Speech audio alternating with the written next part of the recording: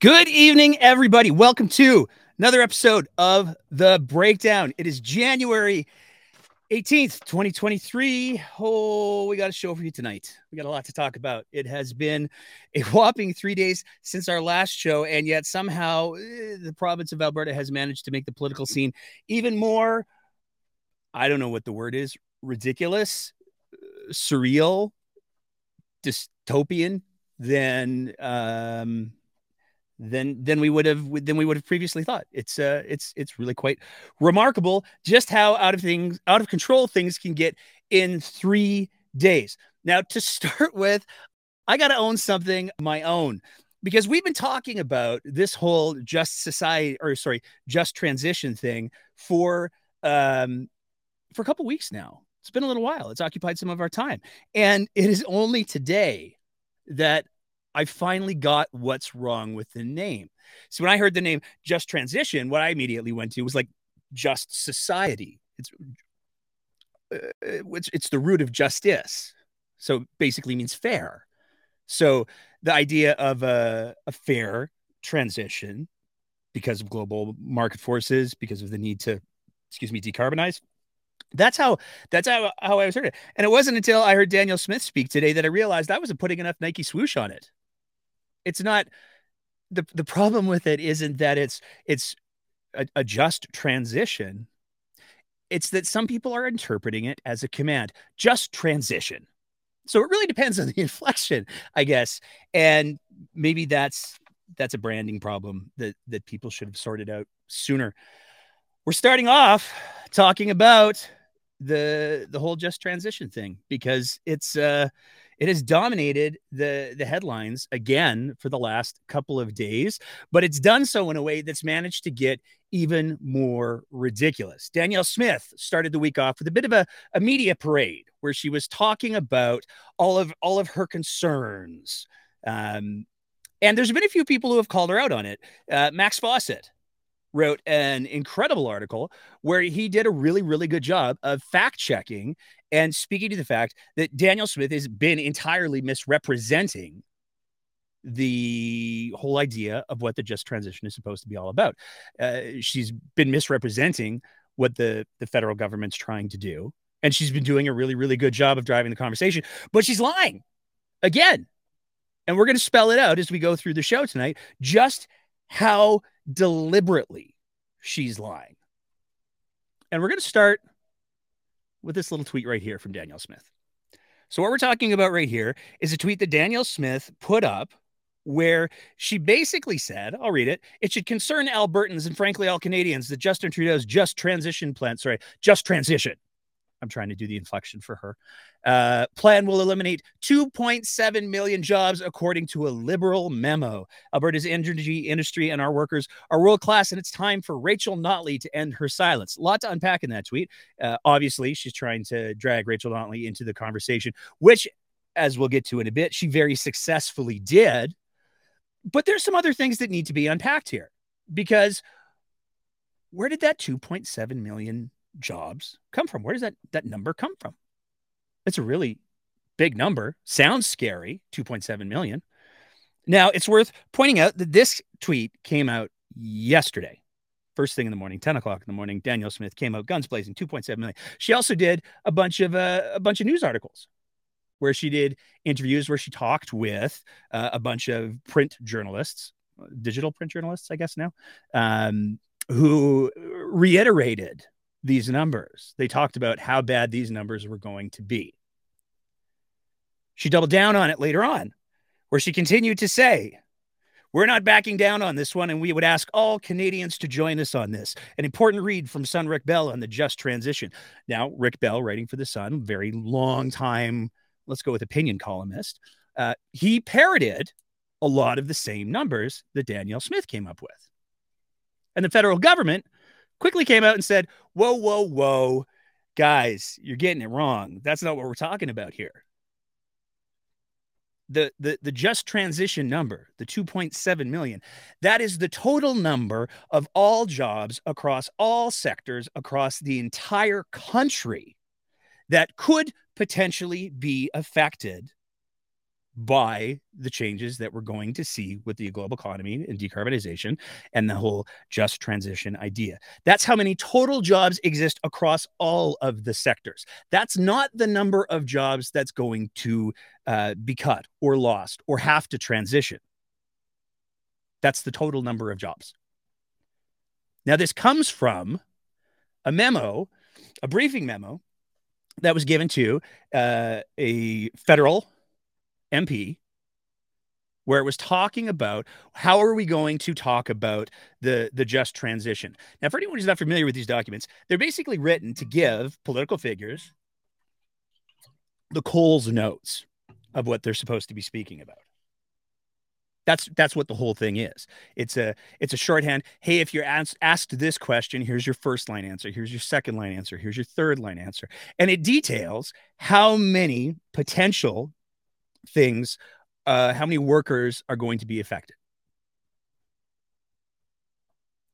If you add up all of the numbers from all of the sectors that are going to be affected, then you get to that 2.7 million. But again, that's not the number of jobs lost. That's the number of people who work in the industries who are going to be affected by the changes that are happening globally. That's it. That's the whole ballgame. Now, there's some people who want to say, well, you know, is it really, though? It's the Liberals. They're forcing the job changes. It's all part of the federal plan to eliminate jobs. That's what they're trying to do here. Well, let's go back just a little bit.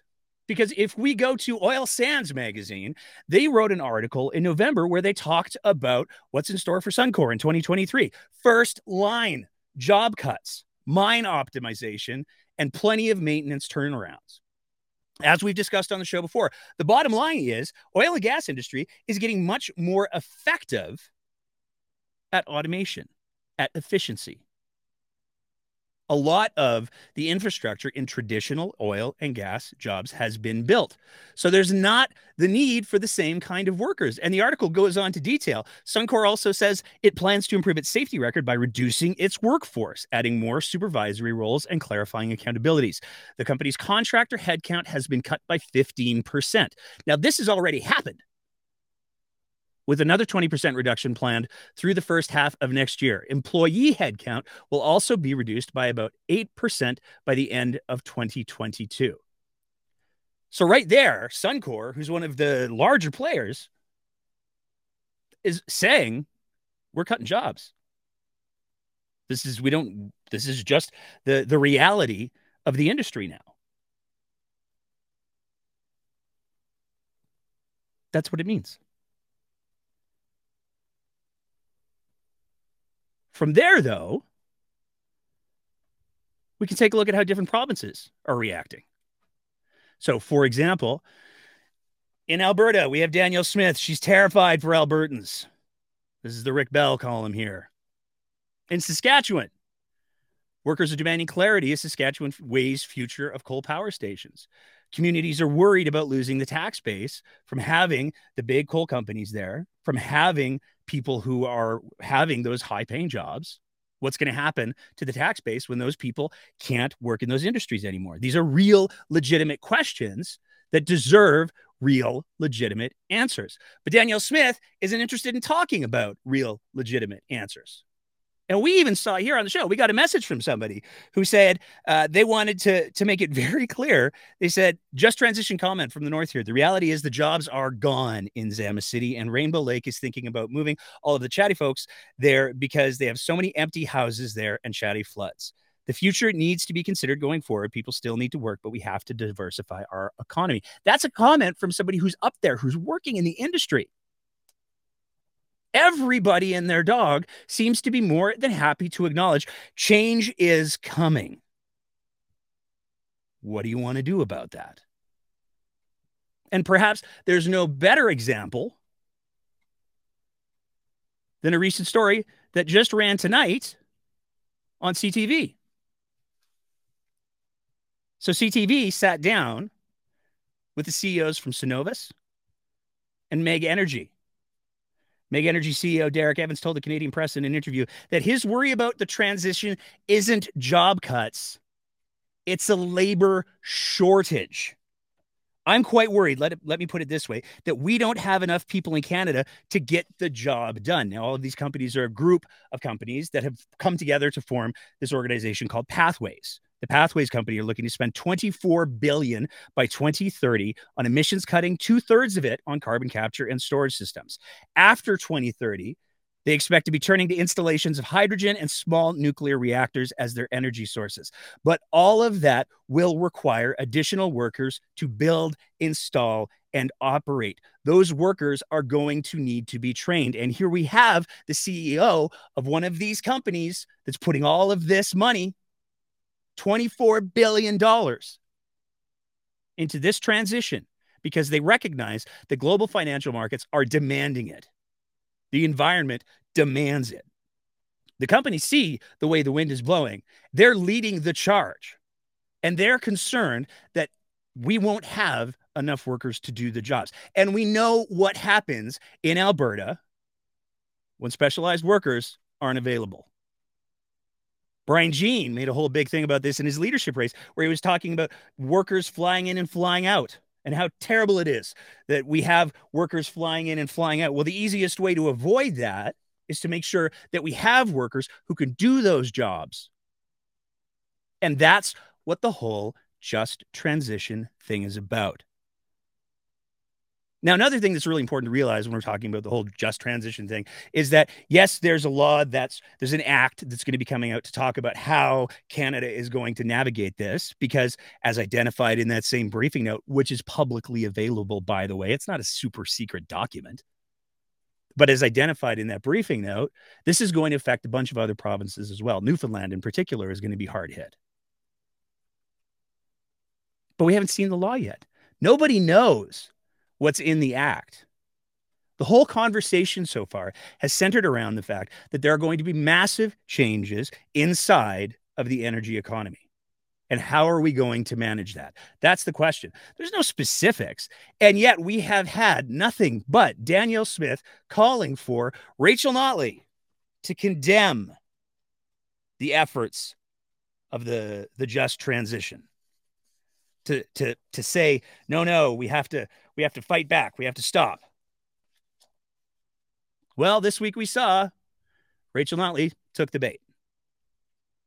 So she demanded that Ottawa completely scrap its plans for just transition jobs legislation. Team Danielle Smith did such a good job of hammering home the message that just transition is bad that Rachel Notley took the stance that this jobs retraining effort should be canceled for what appear to be only politically pandering reasons. That's it. Danielle Smith set a brilliant trap. Rachel Notley walked right into it, because the very next thing that Danielle Smith had lined up to say, I see Rachel wants the Liberal NDP coalition to put off just transition until after the next provincial election. Does that mean she's okay with it after Albertans cast their votes in May? If nobody has learned anything from watching Danielle Smith since she started her leadership race, we should have learned by now that she's going to grab the goalposts and she's going to run them all over the field. She is the very definition of a bad faith debater. If you accept the terms of her debate, you'll lose every time, because she's going to change them immediately.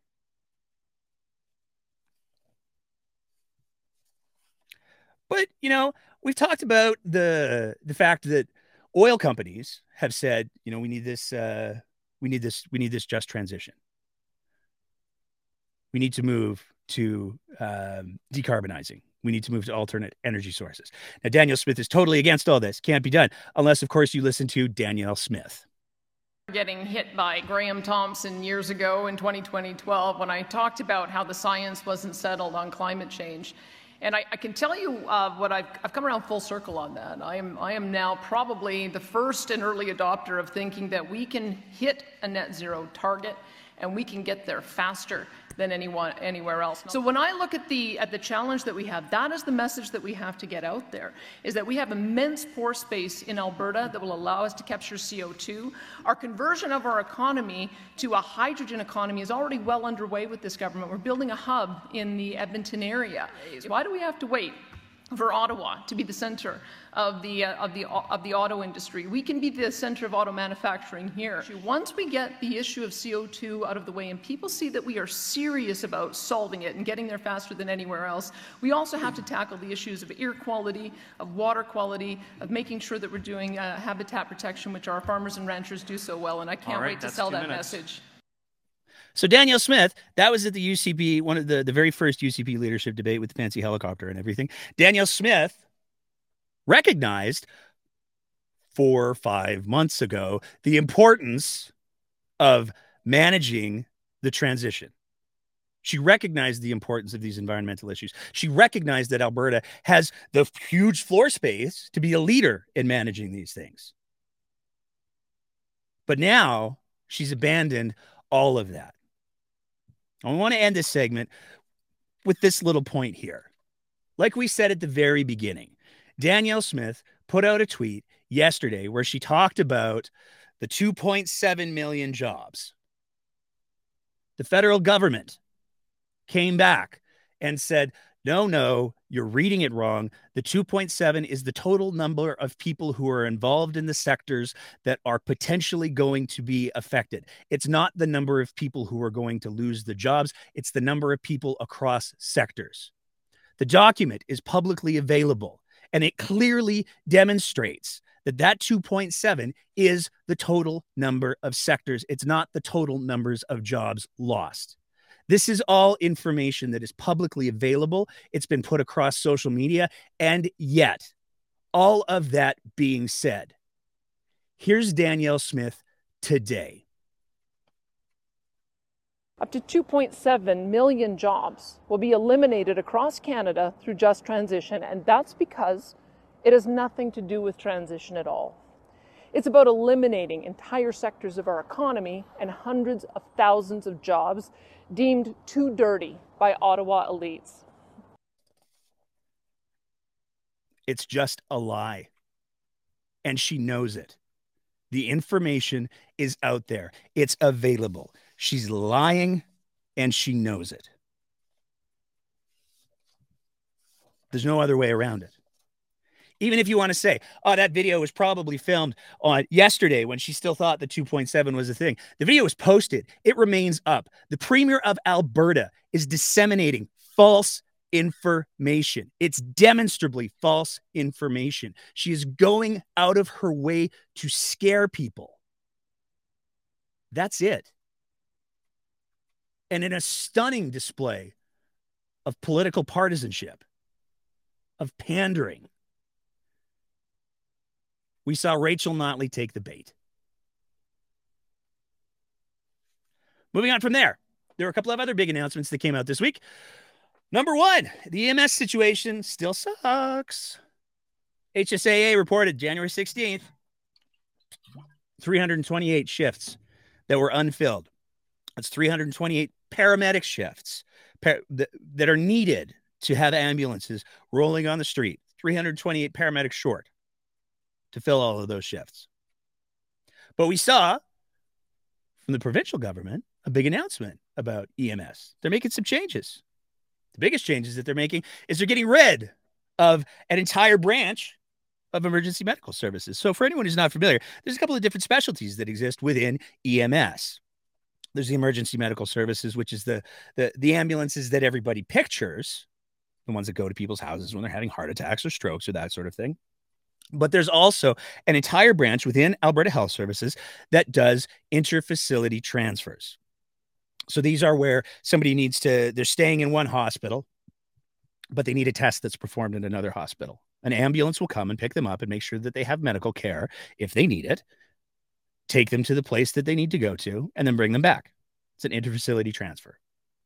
Well, it was announced on Monday, they're getting rid of it. They're going to sell it off. They're privatizing it.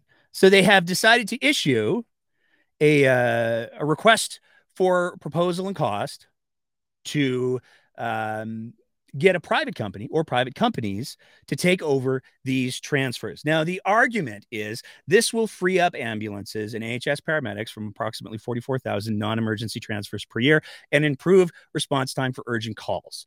And that sounds like a fairly sound argument. The problem is, if we go back to our very first slide, there's not even enough paramedics available to fill the shifts as it is.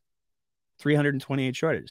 HSAA, which is the union that represents paramedics, has been putting these graphics out for months and months and months. And they range anywhere from 300 to 400 to 500 shifts that are not filled because there's simply not enough paramedics to fill those shifts.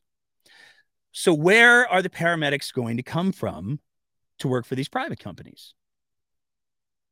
We've been told that what AHS has said is that none of the people who work for IFT or interfacility transfer within AHS are going to lose their jobs. They're going to be given the opportunity to transition into the emergency side of things. But this is where it gets really complicated, because much like you can have a physician, they can have specialties.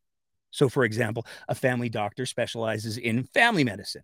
An oncologist specializes in cancer medicine. A gastroenterologist specializes in gut stuff. They're all doctors, but they have very different specialties. They work in very different environments. Paramedics are no different. So an interfacility transfer paramedic brings a very different skill set to the table than an emergency paramedic. And there hasn't been a whole lot of conversation for what that transition is going to look like, because a paramedic is not a paramedic is not a paramedic. There's all kinds of different specialties that exist. There's community care paramedics who have an entirely different skill set. But the government seems to have decided that they're not going to recognize those differences. They're just going to swing for the fences and see what happens. But it still doesn't address the problem. There's not enough paramedics to work on the existing ambulances. So even if you take all of those trucks that are doing interfacility transfers and you move them over to the emerge side, okay, well, some of your emerge calls, you're going to have more trucks to deal with emerge calls, and that's good. But it's not like there's going to suddenly materialize a boatload of paramedics who are then going to go work on the private side. So it doesn't really solve the problem. But the bigger question, and perhaps the more important question, has to do with, where does the money go? Because as it stands right now, with those interfacility transfers operating within the AHS system, that money all stays within the AHS system. It's recycled. It's moved around on paper a lot. Well, now that money is going to be moving outside of the AHS system and flowing to private companies. And that's a conversation that hasn't really happened. But perhaps the most stunning part of the announcement comes from HSAA themselves. They issued a press release same day where they said, yeah, so we're the people who represent paramedics. This is the first we've heard of it.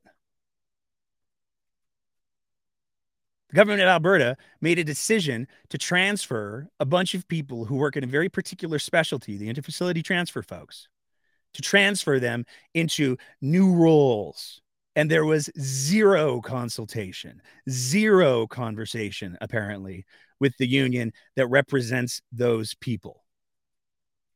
What could possibly go wrong? Moving on from there, we had a little bit of excitement in the constituency of Rimbey, Rocky Mountain House, Sundre. There was a UCP AGM. And boy, they had themselves a little bit of a turnout.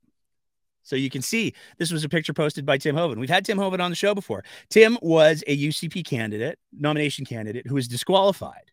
And he was disqualified because he had followed a Facebook page briefly that was a little bit white supremacist-y.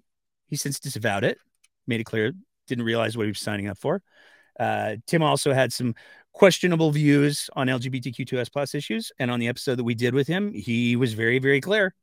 He doesn't hold those views anymore. Nonetheless, he was disqualified. Now, Tim is very well respected in the community that he's in. And there were a lot of people who were really upset and saw a lot of hypocrisy in the fact that Tim was disqualified, but people like, I don't know, Danielle Smith, who said homeless people should get tainted meat and cigarettes cure cancer. And if you get stage 4 cancer, it's your own damn fault anyways. She was allowed to continue in the leadership race. Well, there's this organization we've talked about, and they got a hold of this thing, Take Back Alberta. They're a grassroots organization that we're going to talk about more over the coming weeks because it gets really complicated really fast. But they're a freedom folks. You know, we've seen David Parker, the executive director. He likes to talk about freedom. He likes to talk about the vaccines and mandates and all of those things. It's exactly what you would expect. But we have some questions. We're going to talk about at least one of them tonight because we did some Googling on Mr. Parker. And it turns out Mr. Parker's involved in a couple of organizations. It's not just Take Back Alberta. He's also involved in an organization called Ditchley, which is a UK organization because, of course, it is with a name like Ditchley. And they work with people from across the world to help sustain peace, freedom, and order. What do they want to do? Well, they want to build networks of people who share their determination to tackle today's challenges. They want to deepen journalists' insight. They want to help leaders think. They're focusing on a range of issues, including renewing political leadership and vision for the future, creating a new palette of modern options for both left and right globalists and localists. They want to renew the UK's links with Britain the UK's links with Europe after Brexit and expand globally. They want to engage China. They want to make the most of technology and mitigating risks. They want to sustain the environment by supporting action on climate change and the UN's SDG 2030 goals. Oh, look how we came back to just transition right there. You could pretty much take all of these things, and you know what other organization aligns perfectly with Ditchley? It's the World Economic Forum. Ditchley is a smaller version of the World Economic Forum. Now, why is this interesting? Because when we take a look at who their Canadian directors are, who's that guy in the middle on the lawn chair right there? That's Mr. David Parker, Executive Director of Take Back Alberta. So as much as David Parker likes to espouse the whole we have to take back Alberta, we have to fight back against these ridiculous environmental rules, we have to fight back against the WEF, here he is on the board of an organization that is effectively advocating for all of the same things. One can't help but wonder what the membership of Take Back Alberta would feel if they were aware of that sort of thing. Now, it's going to be interesting to see how that plays out with Take Back Alberta because they allegedly started there. We have some questions about that too. We'll get to that next episode because their timeline doesn't really add up. But this all comes down to the question of Jason Nixon. What's going to happen with Jason Nixon? Because, like we said, Tim Hoeven was rejected by the party. Jason Nixon got the nomination. A lot of people upset about that. Are they going to open the nomination up again? Well, based on what we could see, there's really only one way that could happen.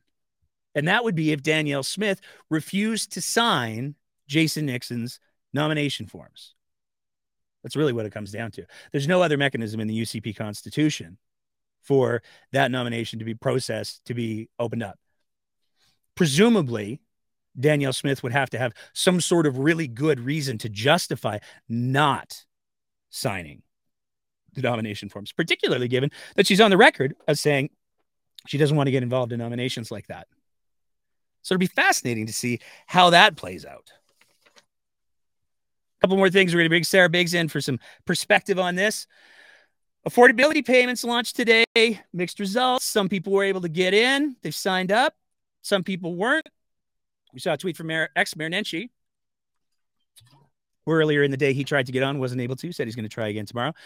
But as we go through the affordability payments thing, and we see all these technical glitches, and we compare it to BC's pretty much flawless rollout, we have to ask ourselves, what's the big difference? And when we think back to Nate Glubish's disastrous press conference last week, we wanted to build a portal for ourselves. We wanted to be separate from the CRA. We got our own things to do. We're building a platform. It's going to be great. The disclaimer and the declaration is the perfect little cherry on top for this whole little affordability saga. I declare that the information I provided in this application for the affordability program is accurate to the best of my knowledge. Additional information may be required to validate eligibility for the benefit. I understand that the government of Alberta will be varying this information with other authorities, including the, wait for it, Canada Revenue Agency, as appropriate. I understand at any point, if I'm deemed as ineligible, I will be required to repay any ineligible payments. I also understand that the government of Alberta may disclose the information contained in this application to the CRA for the purposes of recovering through the CRA refund set-off program. All are part of an affordability payment for which I am not eligible. They're using the CRA as their collection agency. After they said that they wanted to own the whole thing, they're using the CRA as their collection agency for ineligible payments. It's almost as if the last provincial program that rolled out was a complete disaster that saw hundreds of millions of dollars going to companies that shouldn't have got it, that the Auditor General said, well, we'll never see that money again. Two more little video clips that we want to play for you. Because, like I said, it's been a busy week. Monday, Danielle Smith made an appearance on the Sean Newman podcast. And we got to see a fascinating display of, let's go with evolving views. Because some of you might remember, Danielle Smith has talked to great length about pardons. She did a whole thing with the Western Standard right before the end of the year where she was talking about, you know what? Yeah, I think pardons are a great idea. I think we should give, you know what? I'm going to let Danielle just speak for herself on this one. We're watching these cases unfold, and I think that we'll see that that's the kind of decision making that we have to leave to the Crown prosecutors. I know that because we've been so influenced by the states, I think that some people think that a premier has the same power as they do in the states of clemency or offering pardons, and I've not observed that that's the case in Canada. We just have a different criminal justice and different legal system. And once things have been handed over for prosecution, politicians have to be hands off. So I'm watching it all with great interest. I'm watching to see what those judgments are. But I do have to let that process play out. Be willing to consider a, if I could rephrase Ryan's question, a sort of a pardon program to have people reimbursed for these charges and their legal costs and this kind of thing? I love the sound. Intention would be to deliver a blanket amnesty. That was inappropriate political decisions that led to that inappropriate enforcement, and so it seems to me it's a political decision to say we made a mistake, we're sorry, won't happen again. Danielle Smith just a couple of months ago. I love the sound of a pardon. Blanket amnesty. I think it's great. It's a political problem, deserves a political solution. There's no reason why the premier can't do that. It's not the over-Americanization of Alberta that led people to believe that the premier of Alberta could issue pardons. It was Danielle Smith herself. Now, one of the other hot button discussions that's been going on lately has to do with the case of a woman who has refused to be vaccinated, and she requires an organ transplant.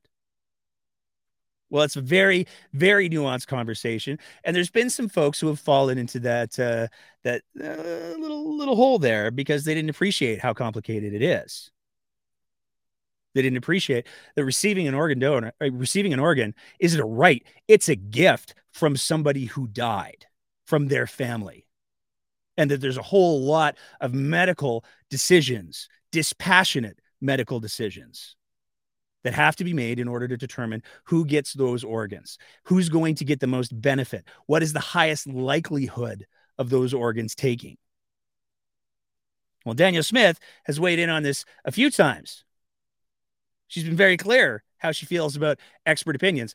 Oh, wait until Monday. Experts let us down, so I'm not interested in taking any advice from them. I think that we have to be aware there's just so many factors that go into determining the best patient and the likelihood of survivability. I'm just not qualified to make that kind of judgment. And so I think we do have to rely on the medical experts on this. And if there is some legal challenge that would overturn that, then we'll see how it goes at the Supreme Court. We're talking about putting people on immunosuppressant drugs. And I think we've all acknowledged that those who are immunosuppressed have greater risk on a whole variety of viruses, including influenza, and COVID has been added to that list. So I look at that as a little bit different. And that's why I want to defer to the medical experts on that. Danielle Smith went out of her way all the way through her leadership campaign to condemn the medical experts. Even after she was elected, when she did the discussion with the Western Standard, condemning the experts, the mistakes that we made. We're listening to the experts. I'm not going to listen to the experts. She said that on more than one occasion. But now all of a sudden, we got to listen to the experts. Here's the thing. There's two things. There's 2 points that I want to make before I bring Sarah in. Danielle Smith lies. She lies all the time. She lies about the 2.7 million. And I just want to throw this tweet up real quick here that came from Unwarranted Deaths.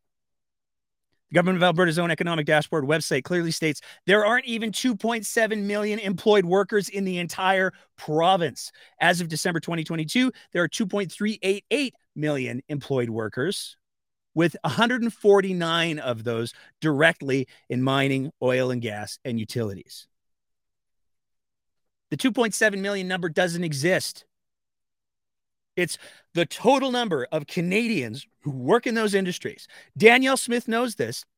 She's continuing to choose to lie about it. Danielle Smith, all the way through her leadership campaign, condemned the experts. Now that she's got the power, she's walking that back. Danielle Smith, all the way through her leadership campaign, aligned herself with the anti-vaxxers, with the freedom folks. And now that she's got her power, now that she's got a general election, she's walking all of that back. And there is a hard truth that a lot of Danielle Smith supporters are going to have to face at some point. Y'all got played. She played you like a Stradivarius fiddle. She said exactly what she knew you wanted to hear, regardless of how true it was. And she's continuing to do it. And it's quite frankly stunning that Rachel Notley took the bait. Because if she continues to do this, she's going to let Danielle Smith drive the entire narrative of the entire election for the next 3 months. But here's the bigger question. And this is perhaps the most alarming question. Danielle Smith doesn't exist in a vacuum. Danielle Smith is surrounded by her staff. She's got her chief of staff. She's got her chief, Rob Anderson. So, do with that what you will. But she has people around her. She's got Marshall Smith as her chief of staff. She has comms professionals, allegedly, who work around her. She has the biggest cabinet in history. She has MLAs. She has a majority government. There are no shortage of people to say, please stop lying. And here's a hard truth that all of Alberta has to face. It's not happening. She's still lying all the time. And that leaves only 2 logical explanations. Either the people who are around her don't see a problem with her repeating demonstrable lies, or they can't stop her. Neither of those are good options for Albertans. Neither of those are strong signs of leadership. And the fact that there are as many UCP MLAs as there are, and it is the largest cabinet in Alberta's history, and nobody can get Danielle Smith to stop lying, should give everybody pause. On that note, Sarah Biggs, how you doing tonight? I'm good. How are you? A little fired up tonight. I don't know if it shows. It was the, I was doing okay today. I had like everything kind of mapped out. We had a plan. And then I saw that Yeah. friggin' video of hers where she doubled down on the 2.7. I was just like, you're just lying more. Please stop lying. Like, Sarah, how does that happen? I didn't know my job was at risk. Well, 2.7 million. That is literally everybody working in Alberta. My So- my toddler is going to be losing her job soon. I'm going to have to Yep, tell her she's being laid off. The poor flyer delivery kid, he's out of luck now. Well,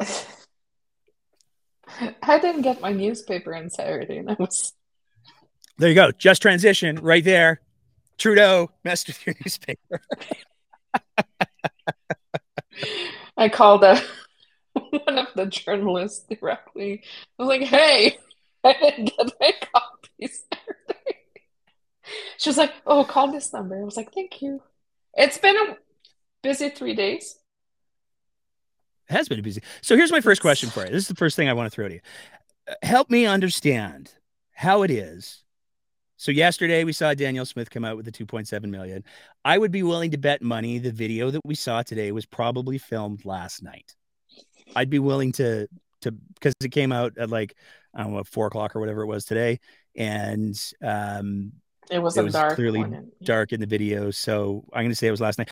But what I want to know is, how does that video get produced? The 2.7 million number get like demonstrably displayed as false and out of context.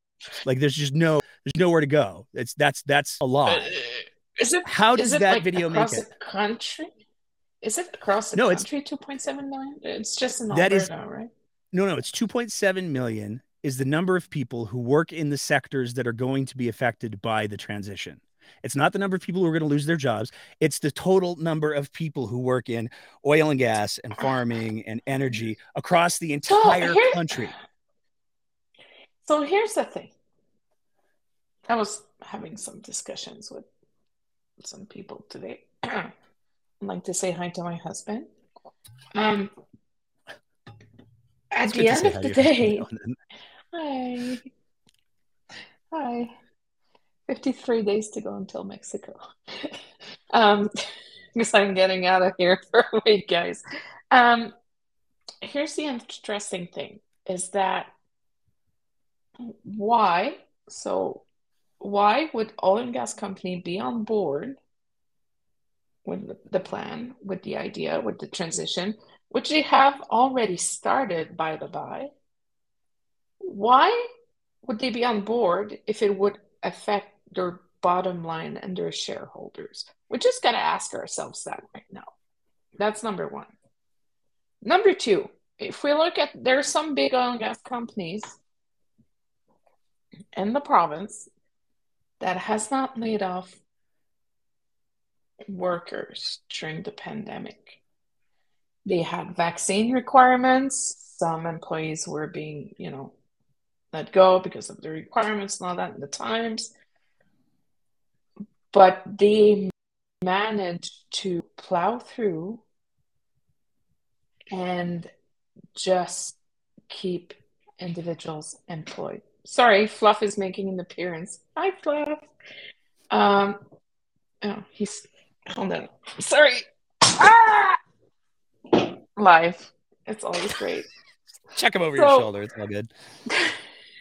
No, he's fine, by the way. He's okay. They land on their feet. So, yeah. Fluff is used to it. So, why would the industry be on board? Why would the CEOs? We're not going to rush into the program. It's not the rush transition. It's a transition. So if we look at the definition of transition, it is slowly but carefully adapting to a very certain situation. We are transitioning towards something new. So it's not going to be done tomorrow. It's not going to be done in 10 years. It's not going to be, we are already on track. The major oil and gas companies already have 2030 in their advisor. and they're, I don't know how you call it, the thing Yeah, this is what we talked about. through. There's the pathways Yeah, companies. They're looking for 24 yeah. billion by 2030 on emissions, cutting 2/3 of it on carbon capture and storage systems.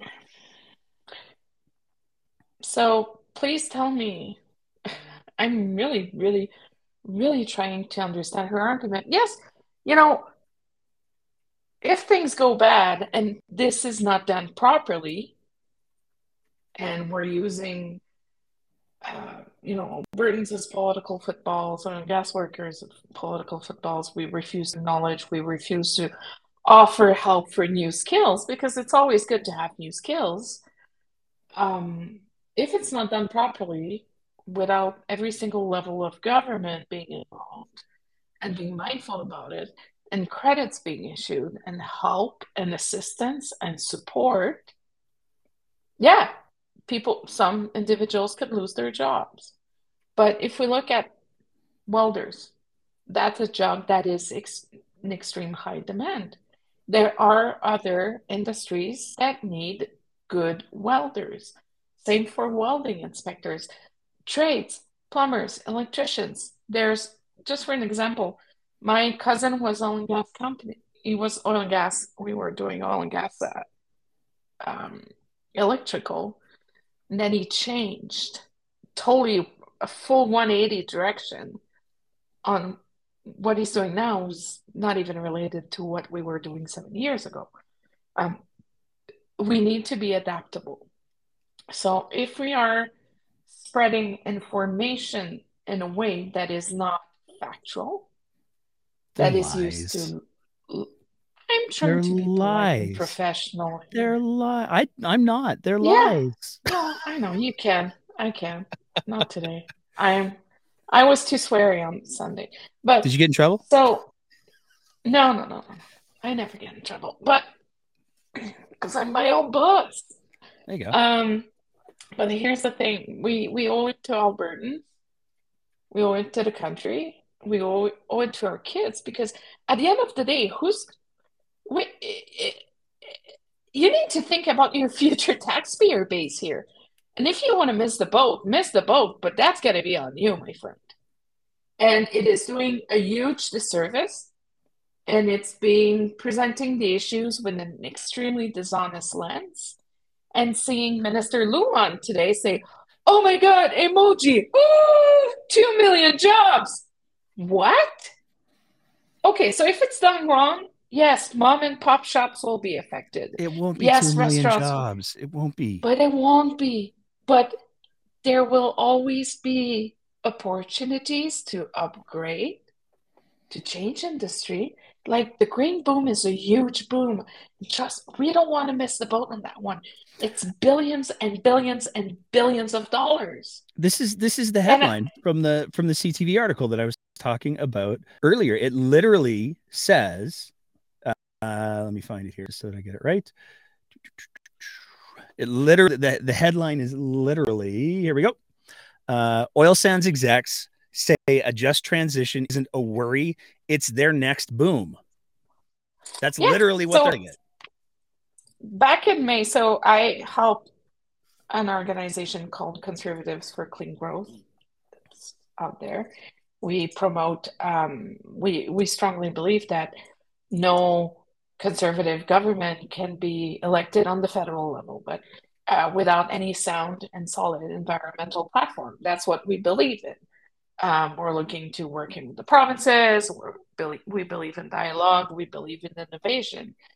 And what we've been saying since the organization has been formed is that we need to get on it, because if not, boy, oh boy, is it ever going to hurt.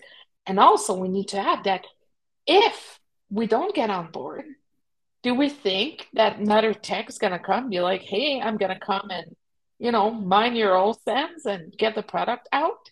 It will be driving investments away. Why is the transition good? And why is the transition is being supported by the industry? It's because it's good for their bottom line.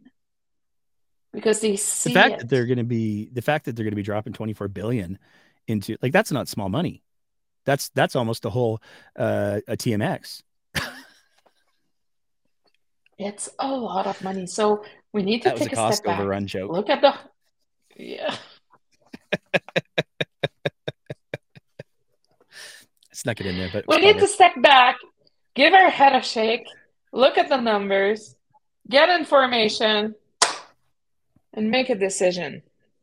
Like, So here's what but I want. I'm so disappointed by both major political Well, parties right we're gonna now. get It's to that not in a even sec. funny. Why is she still lying? Why does Danielle Smith lie so much? Why does she lie? Why?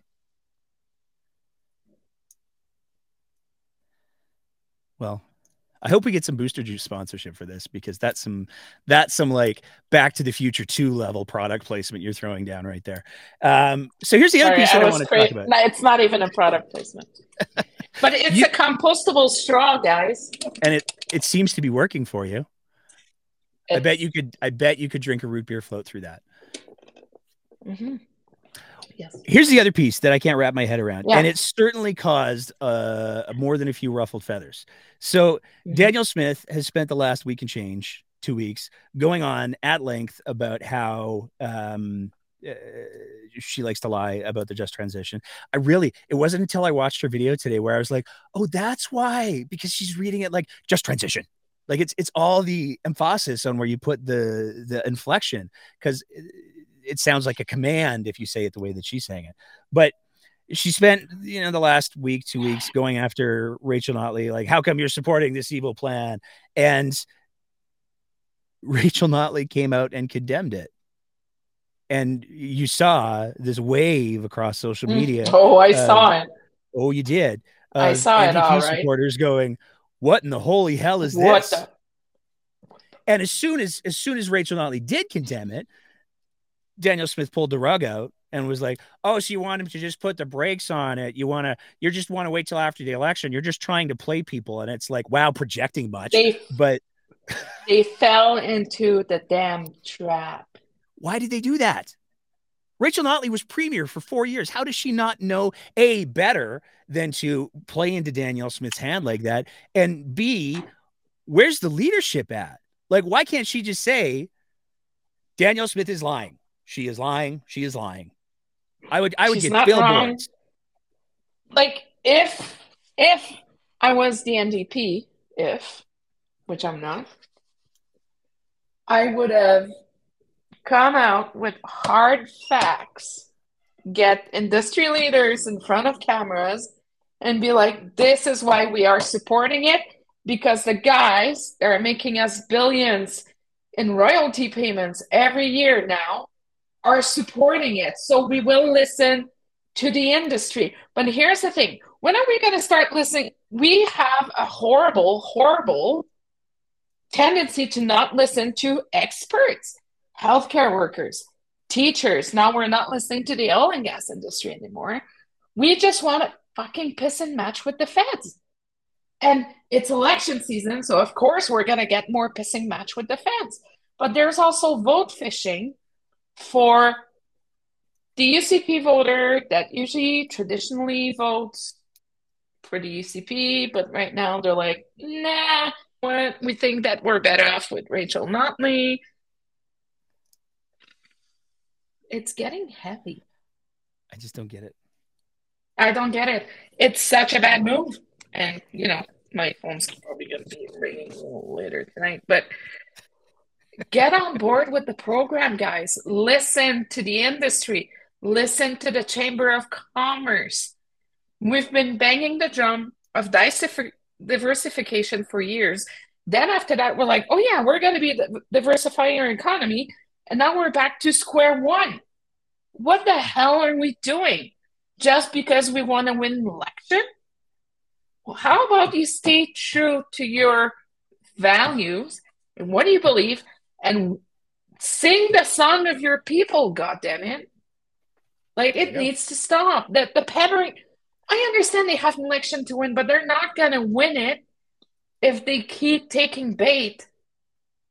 The baits the booby traps that Danielle is just seating along the way. It's not going to work.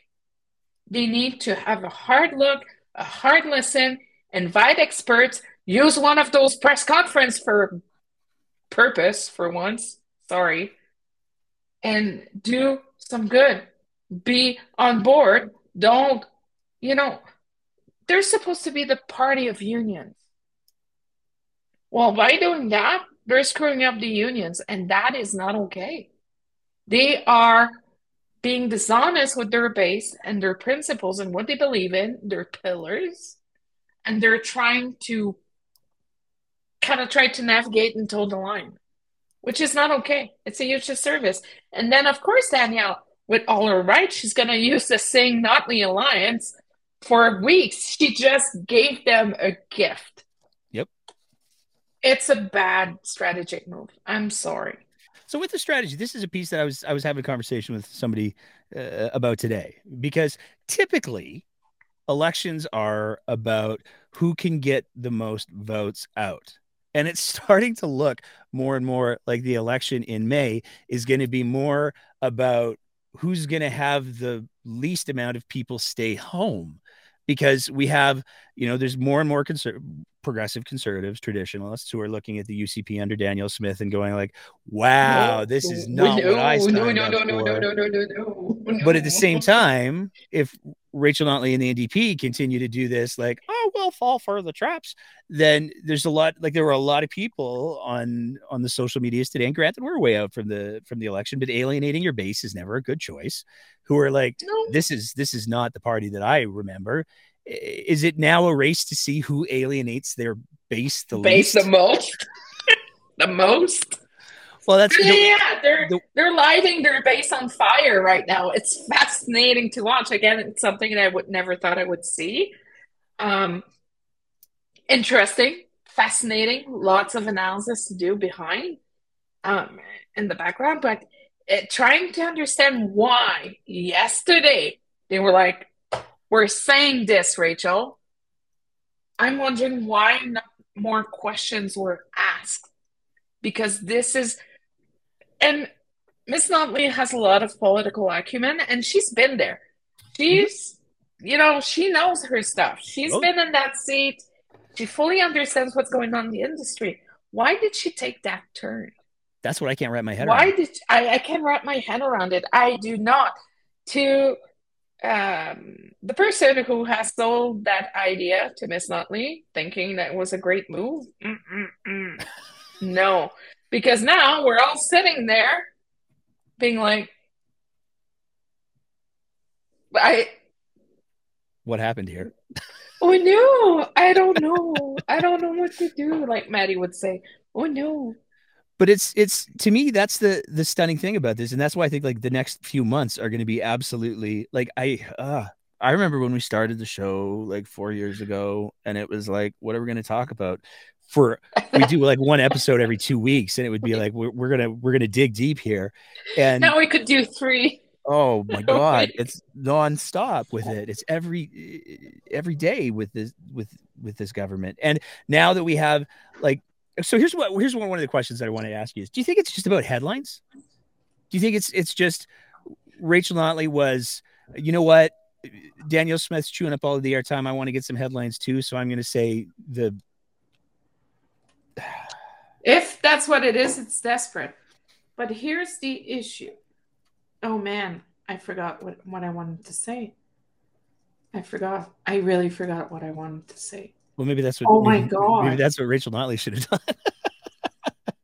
And I'd like to just take a sec to point out that one of the things that we get criticized on the show sometimes is that we spend a lot of time talking about the very bad things that Danielle Smith does, because she does so many of them. But we're not past, like, we criticize everyone. We criticize everybody equally. And my God, they gave us so much to work with this last 2 days. I'm deeply worried about the future of the province when two premier, well, one is a premier, the other was a premier and the premier in waiting. Maybe. And are communicating about oil and gas the way they are right now. I'm deeply, deeply, deeply concerned. There's a switch that's been flipped, and it's not the one that works. It's upsetting because it is so disingenuous, and Yes, I understand. If you don't like the name, say so. If you want a pissing match with the feds and try to distantiate yourself from the federal NDP, say so. Say no. We do not agree with the NDP on these issues. Can we be leaders for once? We are usually leading the country in economic development and revenue, a whole bunch of stuff. Can we start being leaders again and stop lighting fires right, left, and center and really start working with our Confederation partners? And that's what's blowing my mind right now, is that there's so much disregard for what this could be. And it's very impulsive reaction. It's a very impulsive reaction. It's almost an emotional reaction that they're having right now on both sides. But, be a leader. You can say, hey, you know what? We don't like the name. There's some framework that we're concerned about, but let's work through this and let's make it happen. That should have been the messaging. That should have been what we should have said. But no, it's better to say nope. Because, somebody got up yesterday morning and thought it was the greatest idea on earth. And then they gave Danielle Smith Oppo for weeks. They're going to keep dragging this and using it with every single flavor they have in the toolbox. Like, this is a huge mistake. And let's remember, it is not for the UCP to win this election. It is the NDP to lose. So my advice would be to bring on solutions to the table and communicate them like yesterday. Because if not, they're toast on the energy issue and the anger at their base. So here's the other question that I wanted to posit to you. One of the things that, and it's come up in the comments that you're not allowed to read right now. I'm not reading the comments. But one of the arguments that Rachel Notley put forward was that the federal government, the UCP have destabilized things so much. We got an election coming to put out legislation like this that's going to potentially affect Alberta. To even think about it before, never mind, they've been talking about it since 2019, but to do that is dangerous and reckless and irresponsible. But the thing that immediately comes to mind for me is, if the federal government only legislates when it's convenient for certain provinces, like, not all provinces have provincial elections at the same time. Provinces have different elections across the country all the time. We just had a provincial election a few months ago in the Ontarios. It doesn't align. And so if you're going to do your legislative calendar based on, well, this province might have an election coming, you're never going to get anything done. And at a certain point, what I'm struggling with that argument from Rachel Notley is that which province gets to decide the federal government's legislative calendar? Is it Alberta? Is it British Columbia? Is it Nova Scotia? Is it Newfoundland? If I want to screw with the feds and I'm a conservative and I have, or, flip the script, if it's a conservative government next and I'm a liberal or progressive government, and I want to nullify the federal government's ability to make any sort of sweeping legislation, can I just say, well, we're going to have an election, you have to stop? Like, it's ridiculous. No. So here's the thing. The Ontario election was nothing less than stellar. It was bad. It was bad. Like, the Liberals screwed up, the NDP screwed up, and good old Dougie just cruised along and played the good guy and be like, hey, come have a beer with me, because he's very personable. And he, people are like, oh yeah, I wouldn't mind having a beer with Doug Ford. Like, he's not that bad. But also what we have seen for the past few months is that Ford, which could be considered somewhat like a populist, has been attracting a lot of federal partnerships and investments for his province, which means more jobs, more revenue, more money in the coffers of the province. So why don't we look at Ontario and stop being like, oh, well, we're just being big babies right now because we can't touch the sacrosanct oil and gas, even if the markets are dictating that things needs to change. we're just going to be banging, our bucket until the feds give up. No, it's not how it works. There's global markets. We're saying like, oh, dictator oil and Russian oil and all that. Yeah. Next step is going to be Alberta oil because they don't want to play ball and they don't want to get along with the program. And we're going to be driving investments out. If you don't like how the framework is, come up with solutions. You should have had some solutions ready a long time ago. But again, if you don't like the name, just be like, well, it could be a little aggressive and all that. And we would like to further conversations with the federal government to see really what's in there for us. It is okay to address concerns about the program. What is not okay is bashing it when the industry is embracing. And we still don't even know what it is. Like, that's my whole thing with this. There's some framework. Everybody's spinning it one way or the other. But maybe a legislation. So here's the thing. Considering the states of the interprovincial relationships right now between the feds and Alberta, of course they had to go through a law because we don't listen and we don't want to talk with them. We're talking about 2.7 million over here in Alberta. We don't know what's going on. Of course, they put it through a law. They're not stupid. There's a whole bunch of strategists and policy wonks in Ottawa. Then we're like, you know what, guys? We really want to get this done, but Alberta won't play along. The industry's on board, so we're just going to put a law.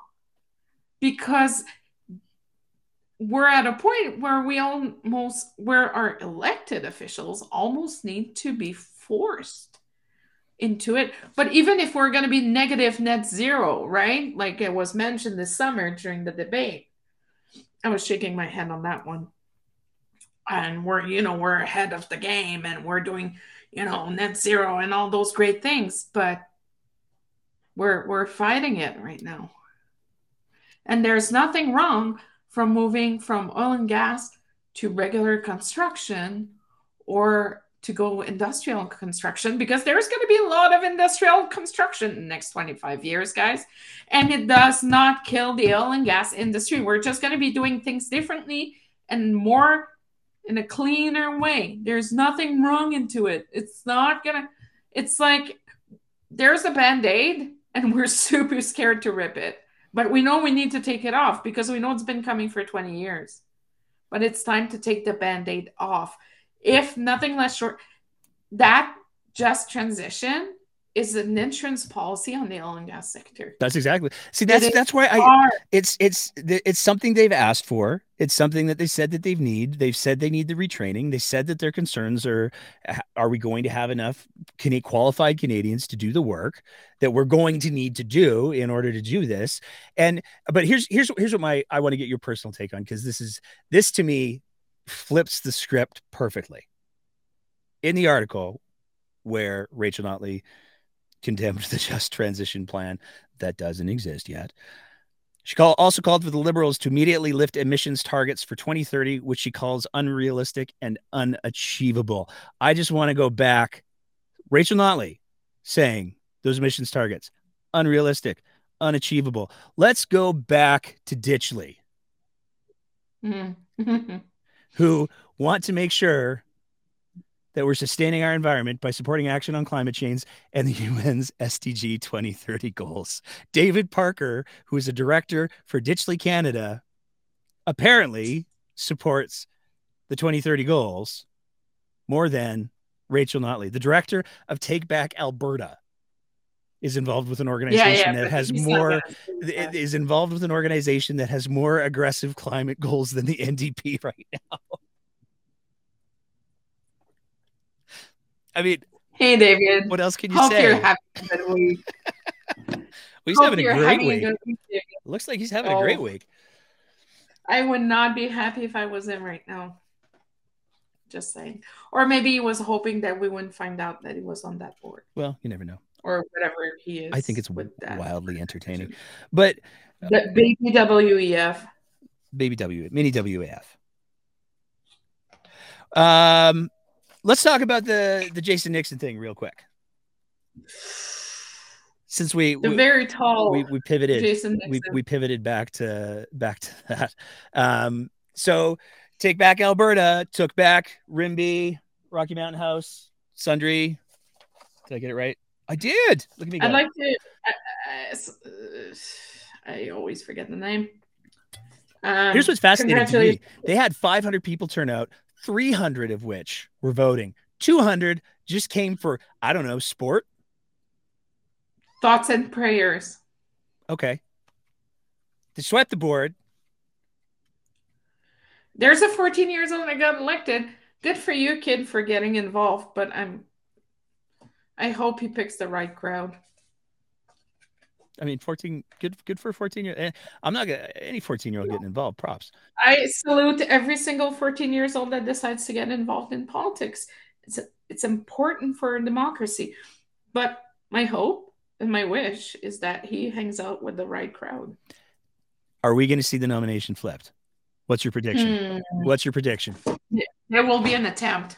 100%. Well, there's going to be an attempt. I'm sure that there will be some letters written and some begging and pleading, but is it going to work? There's going to be a lot of letters and a lot of petitions and a lot of stuff going on the Telegram stuff. Is it going to work? We will see who leads the party then. Ooh. Well, and this goes back to what we talked about on Sunday. I can't help but wonder, because I struggle with this, because you and I have talked about this before, as much as there are massive political differences, there are people who are involved in the government who aren't monsters.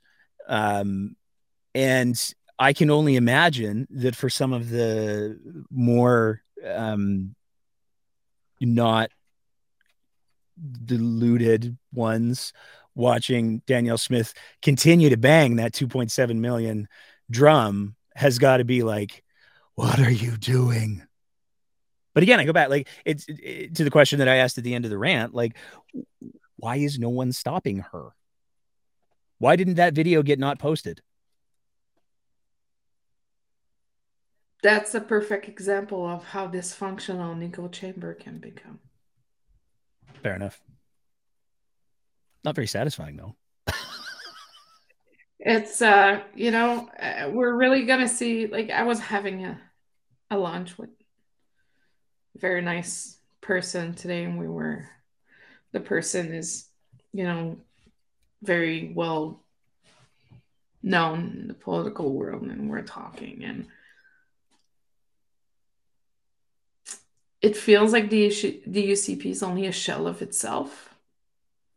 And the true test will be in the upcoming months with the appointments, if more people will get appointed, how Calgary's nominations will go, and how, if there are some contested nominations, because they can bring it back into arbitration and contest it and do whatever they want, to serve very, very specific, and to remove some Kenney loyalists, or maybe other people that are supporting, that could potentially support some efforts to try to steer the ship back into something more palatable. We're gonna see if the party's a shell of itself, or if the party's still well kicking and alive. We'll see. When do you think, if ever, when do you think we're going to see the lights start to go on with some of the? Because here's the thing that I'm waiting for. Nervously, I'll add. They got to do it. Let me read into my smoothie cup here.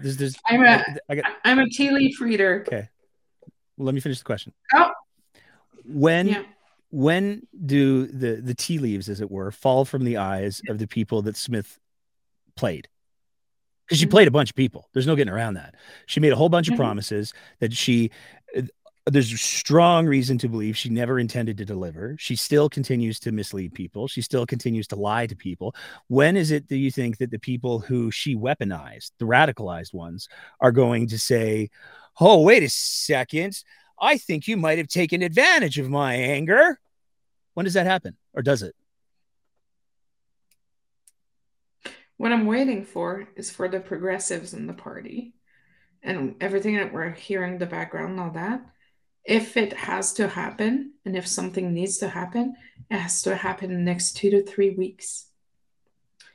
Because after that, it's gone. The window will be gone. If somebody out there is listening, it's got to be done quicker than sooner if they really want to be, steer the ship back and make this reasonable and approachable for Albertans and really go back to I don't know what they want to go back to, but can we just ask for good common sense for once? You know what? Can we? Boring government would be great. I could get behind some boring government.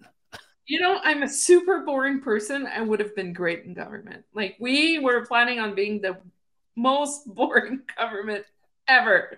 And then the other guy that I'm working with, my business partner, we see policies coming out every day. We're like, sigh, we would have been so good. Sigh, we would have, because it's all our policies just being used right, left, and center. It's hilarious.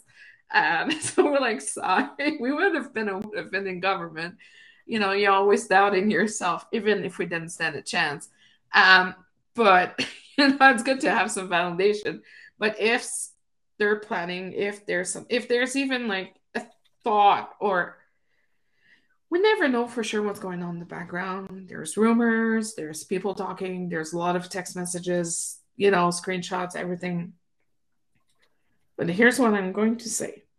If someone somewhere is trying to fix this and really does care about the state of the province right now, they will, and they want to bring some changes, they will have to do. And I'm not calling for an insurrection here. Please don't get me wrong. Not what I'm calling for. I'm just saying, if what we are hearing is true, they need to act sooner than later, because it's going to be too late.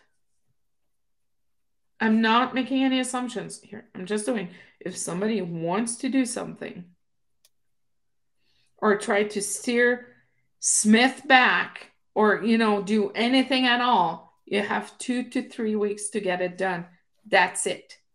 Then the ship, I was going to say the sail has shipped. The ship has sailed. But I mean, we've talked about this, where the idea of, the great rumor was that there was a bit of a conversation between the more extreme factions, where they said to Smith, you gotta stay on target. And it certainly seems like that conversation is held, because she is back to lying a lot. She lies, Sarah. She just does. I don't know what to tell you. She's a lying liar who lies happily. What are you looking for the rest of the week? Do we have any other surprises coming up, do you think? It's gonna blow up. I'm just like, how long is Danielle Smith going to be leading Rachel Notley along by the nose there? Oh, for a while. For a long time. They're going to milk it. Remember, so I'm just going to give you an example on how you can milk an issue, because I know a thing or two about that. Remember when Neela fought the bull? I do. How long did we kept that in the news cycle, Nate? You got some good mileage out of it. 2 weeks. Yeah. I mean, it was pretty awesome. She fought a bull. It was pretty. So here's the story behind it. I'm just going to tell the story real quick. So I was on a working family vacation in Naramata in BC. So I was with my in-laws, and unfortunately, I was locked into the cabin the whole time. And the kids and my toddler was just toddling around. The 10 years old found friends, so she would disappear all day, because we're staying at a resort kind of thing. And Neela calls me the Friday night. She's like, "Oh, tomorrow I'm doing the run with the bulls, but don't worry, I'm gonna ride the fence." And I was like, "You're telling me that now?" And then she calls me Saturday night. So she was like, "Apparently I saved someone, but everything's a blur." And then I get a video, and I'm like, "What the?" I called Leela. I was like, no more. But we used it. We used it a lot. We have no shame. As a strategist, you have no shame. You got to use what you have, right? And we managed to keep it in the cycle for 2 weeks. And it was quite fascinating to watch, but it was a genuine, wholesome moment of It was just real. someone Yep. really trying to help that kid yank it out and take it out of there because he could get injured real bad. And Oh, yeah. Leela's not, she's itty bitty. Like Leela is a tiny little thing. So, but it's just, they're going to be milking it forever. She stopped giving material for position, guys. It's part of the strategy, right? I always say we're one screenshot away from spinning an issue. Always, always, always a screenshot away from dealing with something that could potentially be fatal to a campaign. So everything needs to be calculated and surgically executed, because if not, you're done. I mean, to your credit, though, as much as you kept it in the news cycle, she fought one bull, not 2.7 million. No, I know. It was just fun. It was a cool video, though. So not looking up for anything in particular this week? No, I'm hoping that the unions will get a little riled up this week, and we're going to be hearing more from them. What would be great with that transition thing? More funding into universities and post-secondary education. Well, there's that training piece. Continuing education, because we do need to invest. Like, we're saying that we're going to go get paramedics in Australia. They have the same problem as we do right now, so I don't know how that's going to work. But, good luck. Let's provide more training. Let's invest in our future, in our taxpayer base. But for every leftist issue, there's always a conservative argument to it. There's always a conservative components when you think about future taxpayer base, being able to sustain your healthcare system, being able to sustain your whole economy, not only healthcare workers and teachers and all that, but there's a whole economy surrounding that needs to be preserved as well. So we'll see what's going to happen. But, this week would be a great week to say, hey, we're going to be subsidizing,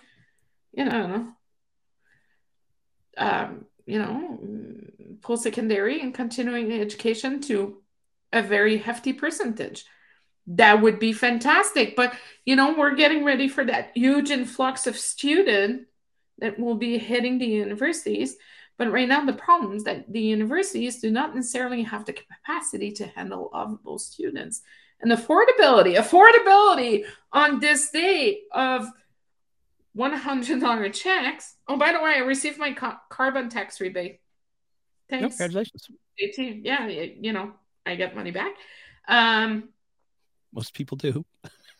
Yeah. That's it's a thing. Most people actually get more than they pay, but I think I get $200 every quarter. Yeah, but you make mad stacks. No, I don't. Mad stacks. No, I don't.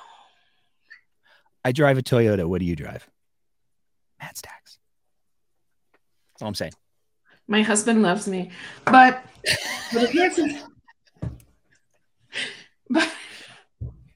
Nate, I'm not shaming you. I'm just saying mad stacks is mad stacks. That's all. Yeah. So, but we need to invest and protect our province, and campaigns need to wake the fuck up right now, because if we don't, in 10 years, we're going to be in big boo-boos. It's not normal that you need 97 average to get into nursing school. It is not normal. It is not med school. It is nursing school. And very often the students that struggle a little bit more in high school makes excellent nurse because their critical thinking and street skills are kicking in quite a bit more. And very often, I'm not saying that people that have 97s are making bad nurses. Not what I'm saying. But when you have a different type of thinking and how you work, very often those nurses make kick-ass CR nurses and ICU nurses and kick-ass EMS because their reactivity and the way they are thinking and the way they operate is very different. So we need people from every single. Let's just educate the province, shall we? There we go. That's reasonable. I'm going to clear the room. Clear the room. I'm going to clear the room. As always. I'm going to drink my Flow Liberal water. Your box of water. Are you going to pour it all over your... that was such a dumb video. As always, if you appreciate the kind of content that we're trying to produce here, we'd love nothing more than if you signed up to be one of our sponsors at our Patreon page at www.patreon.com/thebreakdownab, where for the price of just perhaps a fancy box of water a month, you can help us to continue to try to produce the content that we do. And we got some fun stuff coming up. Can I make a clarification? It does not pay for my car. Just saying. No, it goes towards like the streaming stuff and the tech stuff. We got some fun stuff coming up. Had a fun conversation today with Chaz Smith from Be the Change YYC. We're going to be looking to do a follow-up chat with him because it's been a couple years since we sat down with him. We also have our we're doing some on what is it called when you go to the place? On location. We're doing an on location thing tomorrow for a very special little one-off episode that we're going to be doing about a certain far-right media organization. It's going to be spicy. And it's because of the support of you wonderful folks that we're able to do those sorts of things. If you're not able to be one of our Patreon sponsors, totally get it, because the affordability problem is a real thing. So, just like, share, subscribe, smash that subscribe button, as the kids say. Smash the patriarchy. And the little bell, I'm told, is a thing too that you need to, so it says the videos are live or something. Do that too. And we will be back here on Sunday, 8:00. Sir Biggs, thank you so much as always. We'll see everybody on the chat, in the YouTubes and the Facebooks, even the one guy who clearly came here to troll. Thanks for spending. Oh yeah, I saw him. I'm just seeing him now. That's cute. Yeah. Nobody's in anybody's mom's basements. Sorry, man. That joke's no. Sorry, I own. The truth is, we film all of these from the basement of a secret location in a pizza shop. That's all I'm gonna say. There we go. Now you got it. Have a good night, everybody.